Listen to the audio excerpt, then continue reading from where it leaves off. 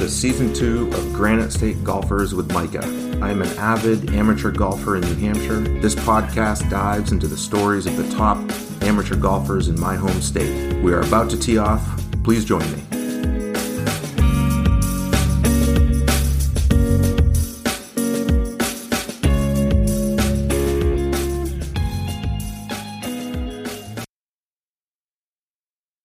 Hi everyone. This episode features Josh Beer, who tells us the story of Hooper Golf Course in Walpole, New Hampshire. Josh grew up about 2 miles from the course and would find himself many years later playing an important role, along with other community members, in saving Hooper. But they did more than that. Hooper is now widely considered one of the best 9-hole courses in the country. If you have not played it, put it on your list for this golf season. Josh talks about the history of the course, what the routing is like, and how a large community effort saved and revitalized Hooper. I hope you enjoy the conversation. Hi, Josh. Welcome to Granite State Golfers, and thanks for coming on the show today. Yeah, thank you, Micah. Yeah, it's a pleasure to be here. Good to see you again, and I'm excited to talk golf. All right. Well, let's start. When did you start playing golf? Tell us a little bit about your childhood. Where did you grow up, and when you started playing, where was it, and who got you into the game? Believe it or not, I was not a golfer at all growing up. So I grew up here in Walpole, about 2 miles maybe away from Hooper. And, you know, my dad grew up playing at Hooper, but he kind of gave up the game as he got older. But both of my grandparents, they were members at Hooper, and they would play there. So I'd occasionally go up and kind of, hack around a little bit, but I always kind of thought it was a sport for old people. And so I never really, it was fun to be up there, but I played soccer, basketball, baseball. That was my thing. And, I would occasionally go out there. My younger brothers, particularly my youngest brother, he grew up playing up there all the time. So I'd occasionally go out with them. But I was never very good. I had a horrific slice. But, it wasn't until after I kind of got out of college and got a little bit older. And actually, when I graduated college, I actually worked at a couple different golf courses. So I'd play a little bit there.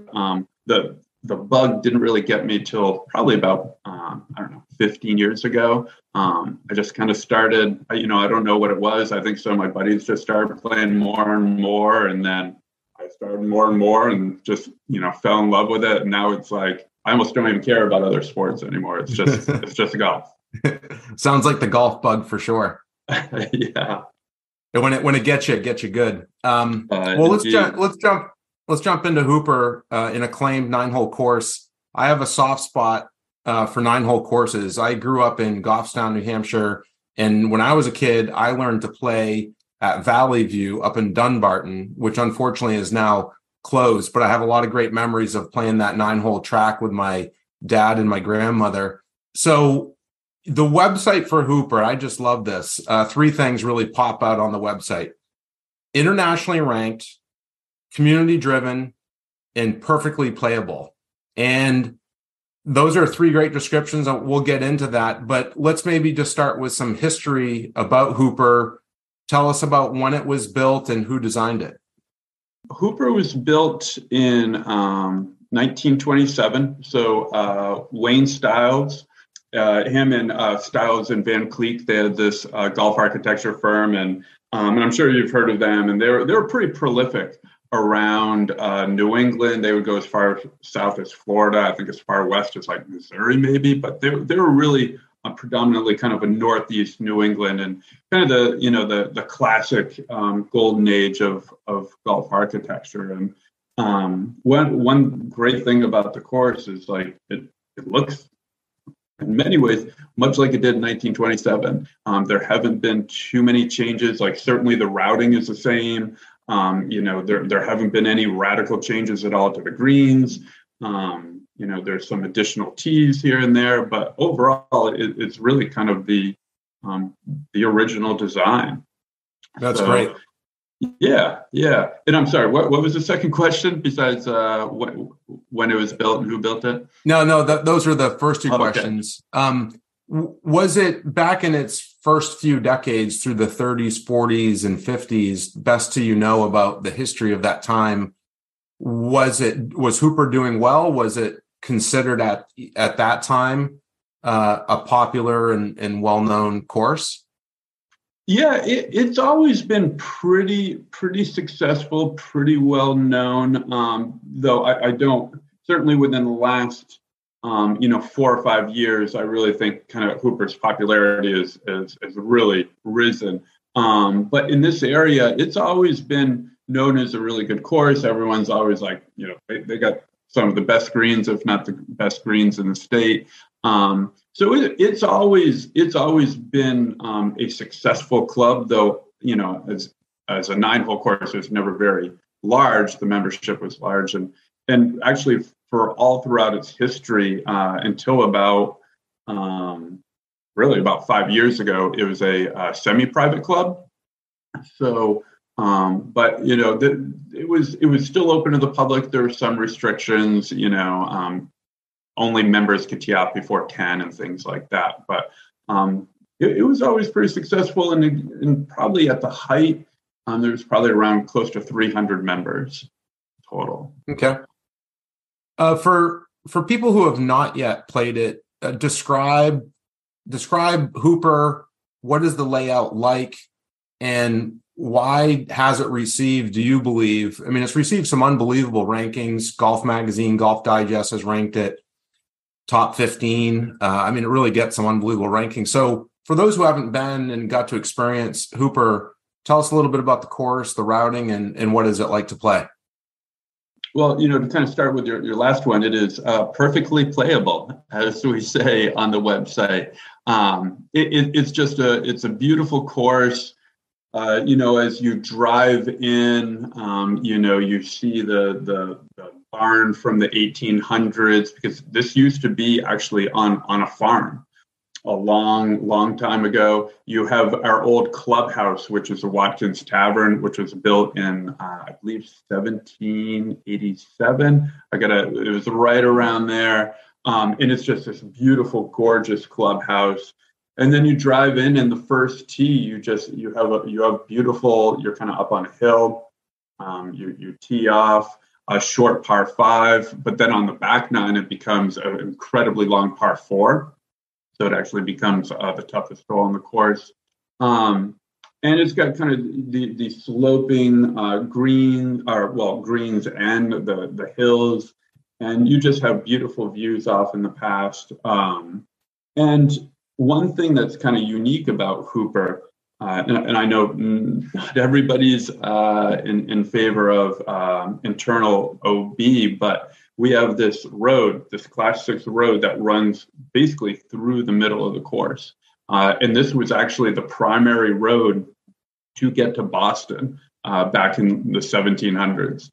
And that road's still there. And so it kind of cuts through, and holes 1 and 2 are on that side. And then you play on 2, which actually, by the way, part of why Hooper became, our image across the country became so big was Tom Doak's Confidential Guide, volume number 3.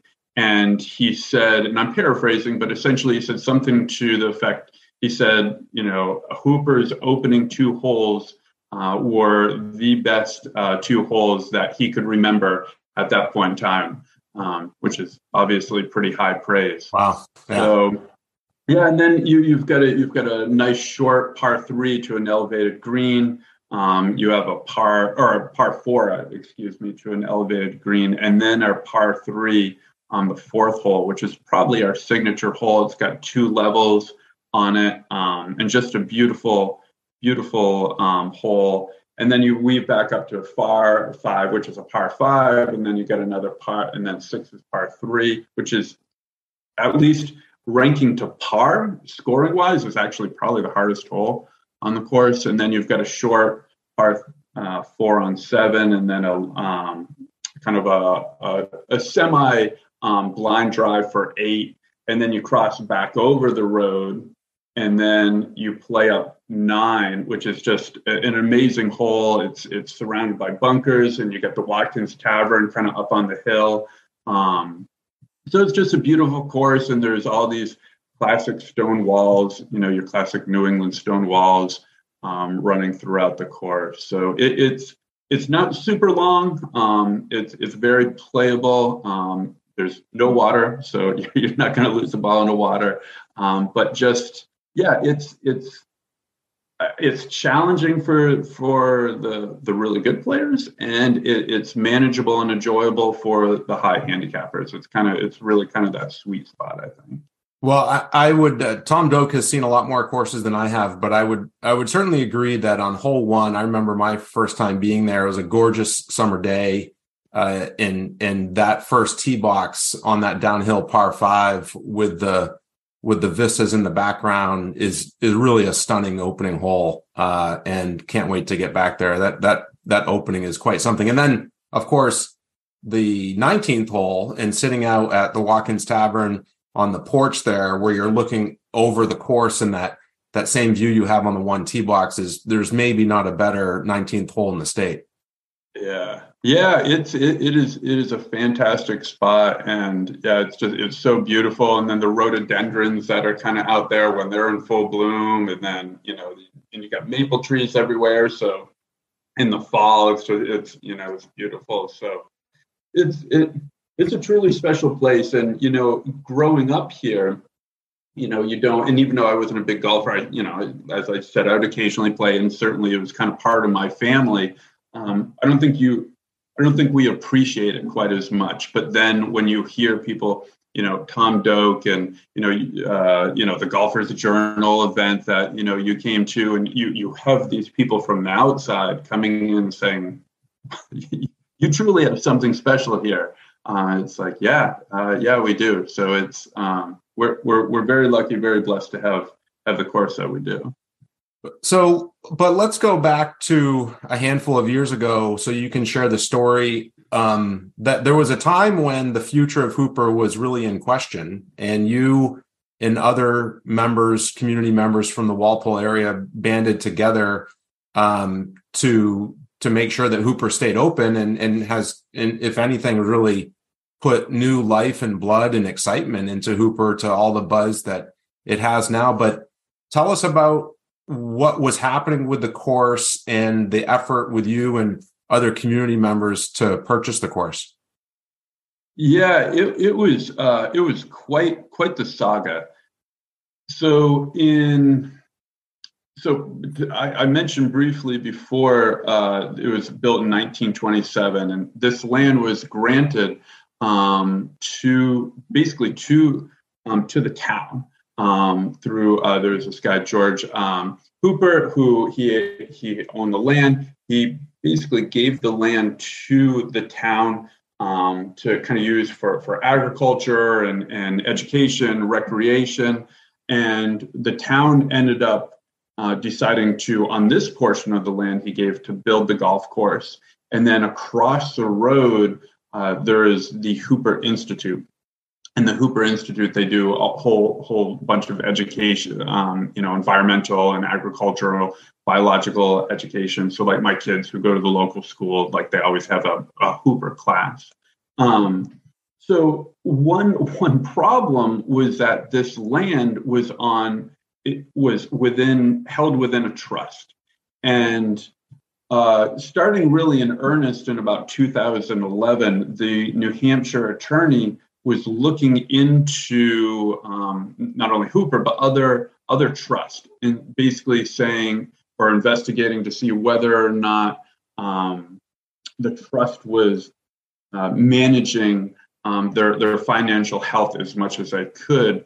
And long story short, he deemed that a golf course was not financially producing the results that a trust should get in his mind. So this triggered a couple of years of trying to kind of find a solution. And eventually the state actually came in to the town, and it's the select board, who is also the trustees of this trust.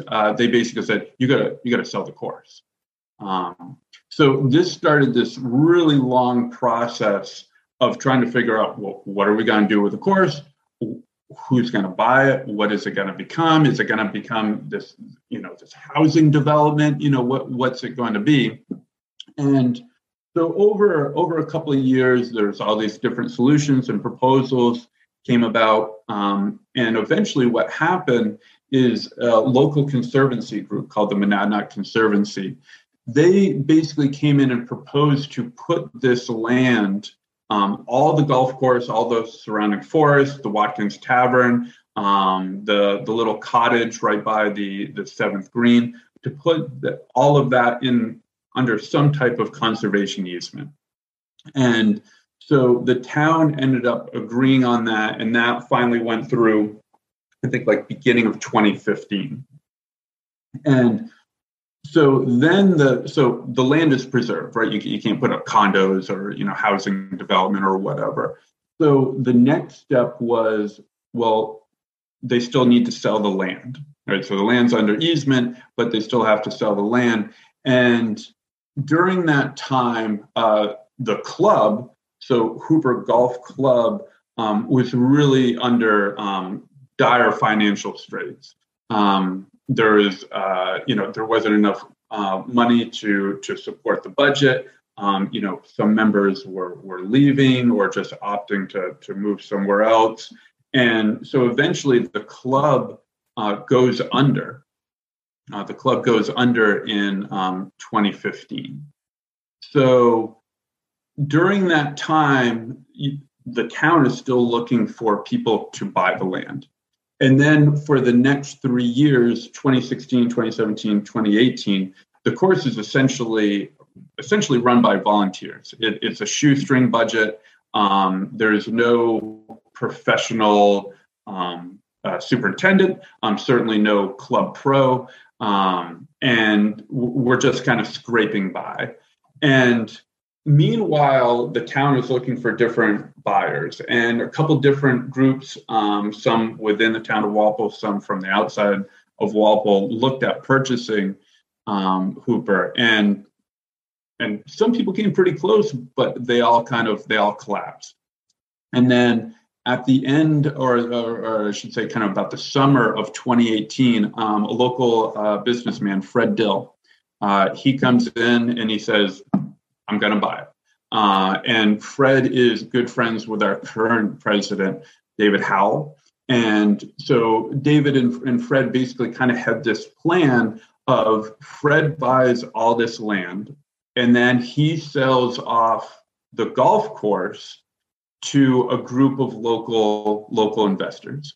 And that's basically what happens. Fred sells off the golf course to 26 investors. He sells off the Watkins, he eventually sells off Watkins Tavern, and then he also sells off the cottage as well. So they're all kind of part of actually two different easements, but the golf course is now owned by us 26 investors. And then there's two young guys, CJ and Eric, who bought the Watkins Tavern a couple of years ago. They're running it. It's doing great. You can stay there. They've got a great menu, great beer selection. And then he sold off the cottage to a local Walpole resident. And so that is the short version of a eight plus year saga of trying to kind of save Hooper. And the thing that's really kind of interesting and really important, and this kind of goes back to the community driven aspect. In order for the Conservancy to purchase this land, almost about $500,000 had to be raised. And so there is a whole Save Hooper committee. There's a whole drive. So donations from local businesses, Walpole residents, they all came up with this money to go to preserve the land, to put it under the Conservancy. So it truly was a community drive to save Hooper. And then, now we have kind of the 26 all local investors who are running it full time. What a story! That's great. It's quite the story. Do you serve as the de facto spokesperson of the 26 members to the press? Sometimes we got David Howell. He's fantastic. He's really great at and David deserves a ton of credit. He's the one who kind of rounded up these 26. So yeah, he's definitely the face of it. And we got a couple others like Peter Bowman. You might have meet Peter. He's a local dentist in town. And so yeah. So currently and it's interesting because so many of us we all wear different hats at Hooper. So I'm the vice chairman. I'm also the chair of the Greens Committee. I'm on the marketing committee as well. So it truly is a classic labor of love. We all love it. We all put in a lot of time and a lot of effort, but we love it. And I think the results are well worth it. Yeah. Well, as chair of the Greens Committee, I have a question for you. So on that uphill par 3 fourth hole, as you described earlier, 2-tiered green, a word of advice and then a question. If the pin is down front, you don't want to be long, right? Very, very, very much correct. That is no bueno. Now the greens were when I played it last summer, the greens are really fantastic. Both the movement in them. I mean, I remember even hole 1, what looks like just this. It's a very large green and it sloped back to front.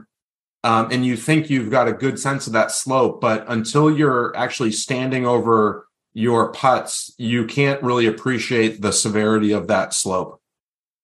Yeah, that's a good way to phrase it. And there is it's one of those of playing it a million times a year, and there are still kind of times where it's like, how did that happen? How didn't it go? Shouldn't it have gone that way? And but yeah, it's and our greens have always been kind of like our calling card. The routing is incredible, the scenery, but the greens are great. And our superintendent Patrick Neal, he's the hardest working person I know. He puts in so much time, so much effort.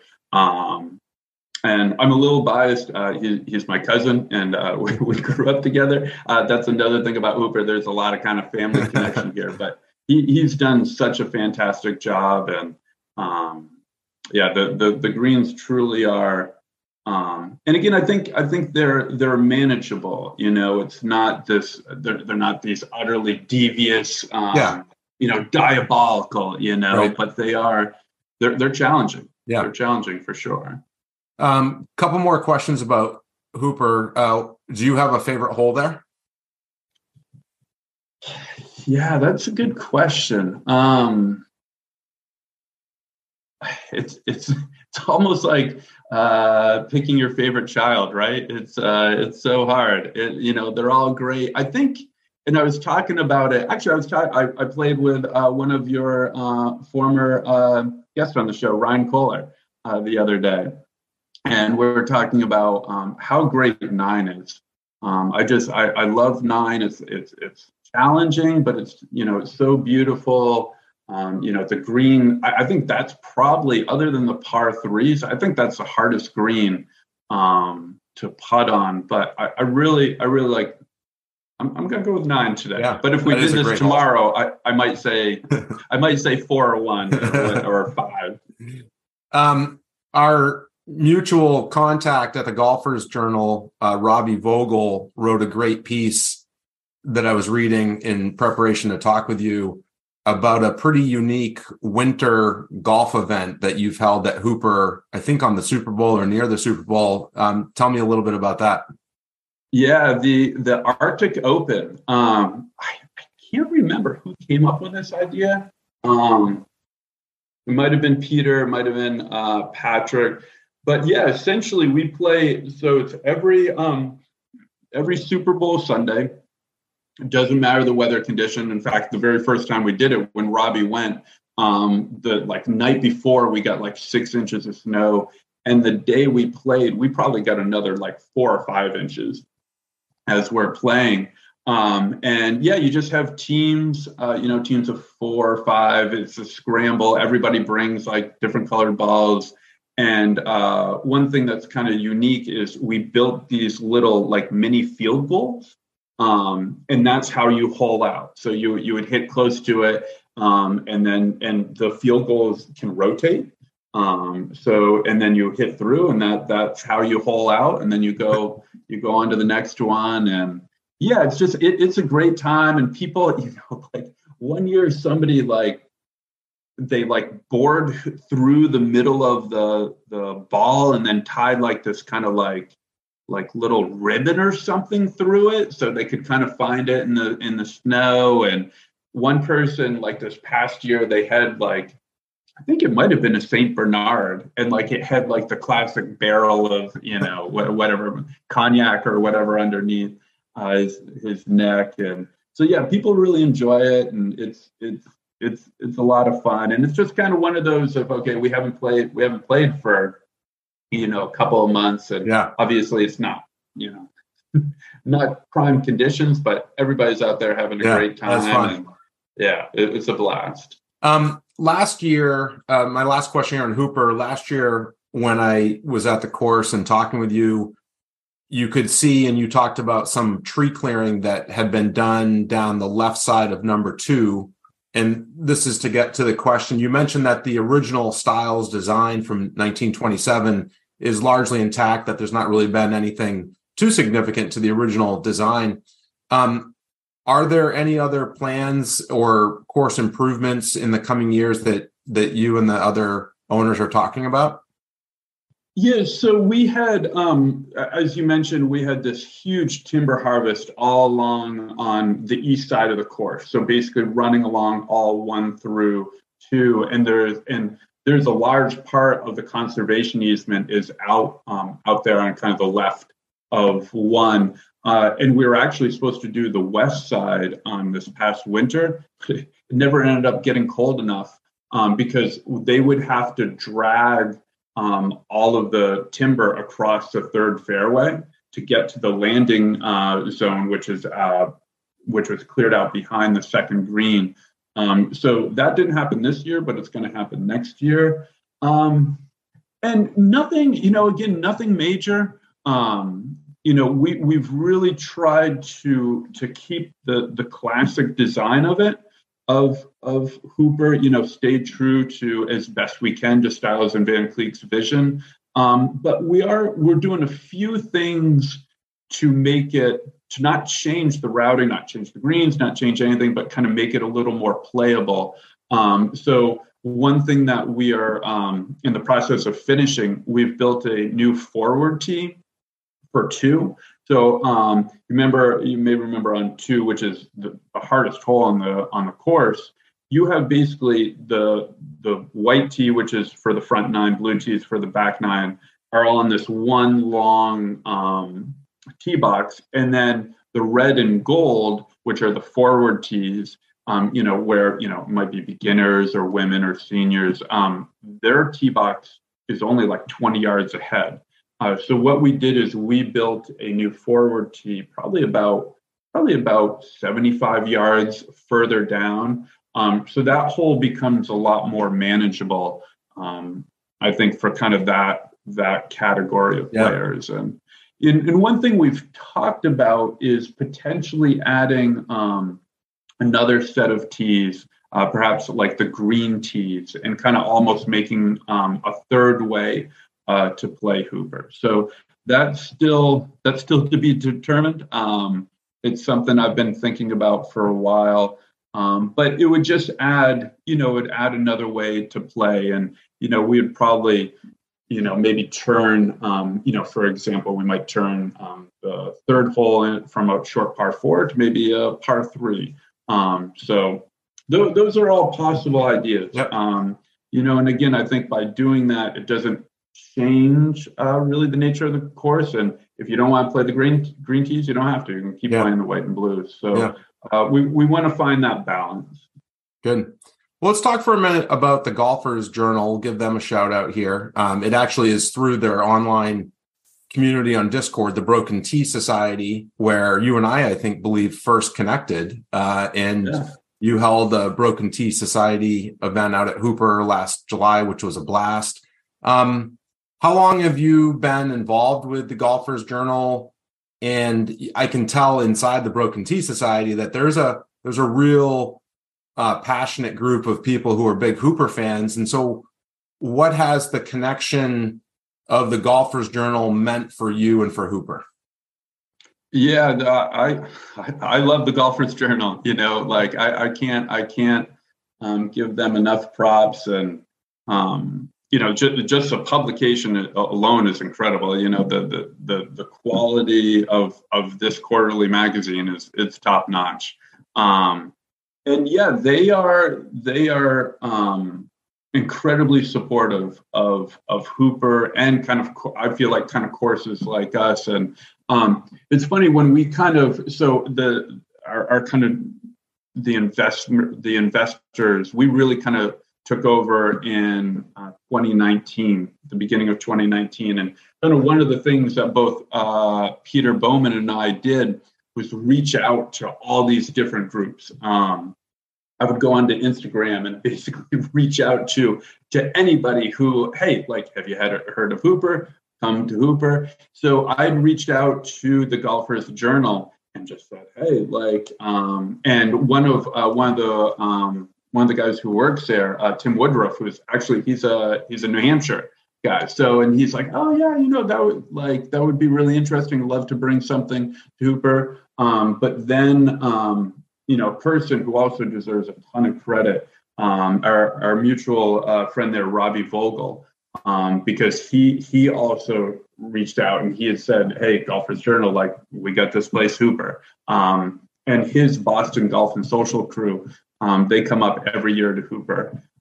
So yeah, you know, we then ended up having the Golfers Journal outing at Hooper in the fall of 2021, which was incredible. And we had people literally across the country coming to this, you know, to showcase Hooper. And then, as you said, the Broken Tea Society, all of us kind of members, right? We have the Discord. We had the event at Hooper last year. Yep. So it's been great. It's been an amazing, if I can call it a partnership.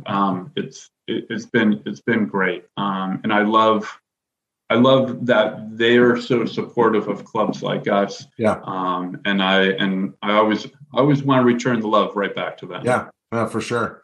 Well, I've been wrapping up these interviews with the section I called Gimmies. These are seemingly short, straightforward questions. So the first one, aside from Hooper, what's your favorite course to play in New Hampshire? In New Hampshire? Good question. So I briefly mentioned my first job out of college when I graduated, and I said, what in the world am I going to do now? I worked for the Dublin Light Club.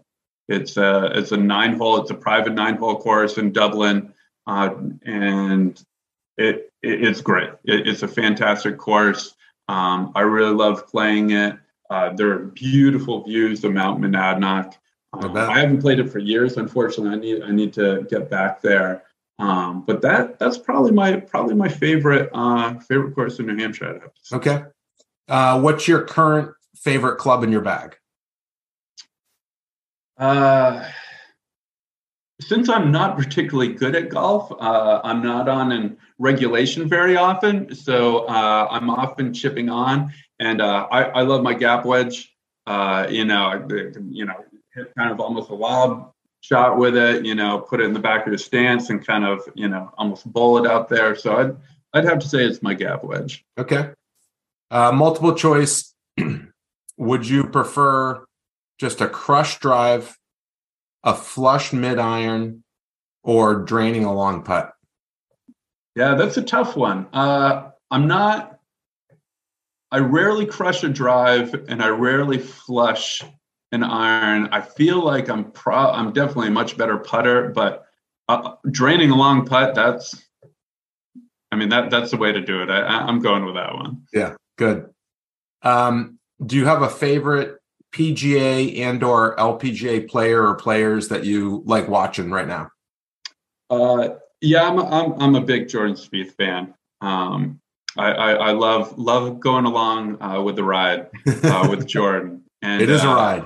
It's a ride, and he is, and obviously he's a trillion times better than I am. But he is relatable. Of like, oh yeah, like I can pretty easily triple bogey too. Of course, he'll chip in on the next hole for a birdie or whatever. But yeah, I've always been a big Jordan fan. Tiger as well. No PGA. It's hard to not cheer for Nelly. Yeah. Nelly Korda is pretty fun to watch as well. Yeah. So. Last question here in Gimmies.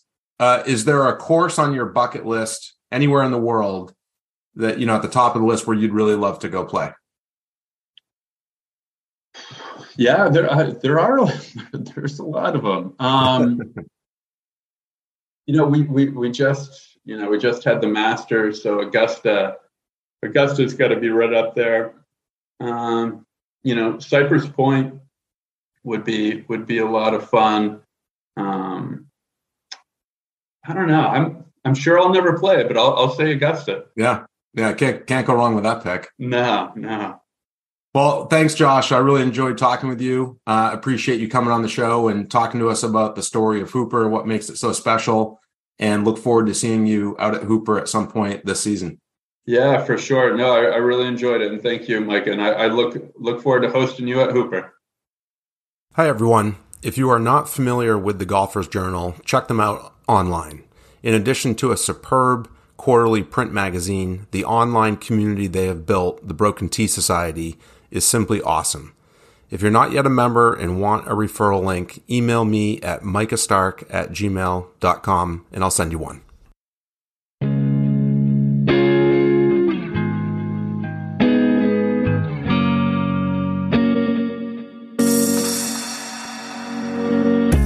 Hey everyone, thanks for listening. I hope you enjoyed the episode. Granite State Golfers is produced by Dew Sweeper Productions. If you enjoy the show, please leave a review and share it with your friends. Until next time, tee it up, have fun, and LGLG.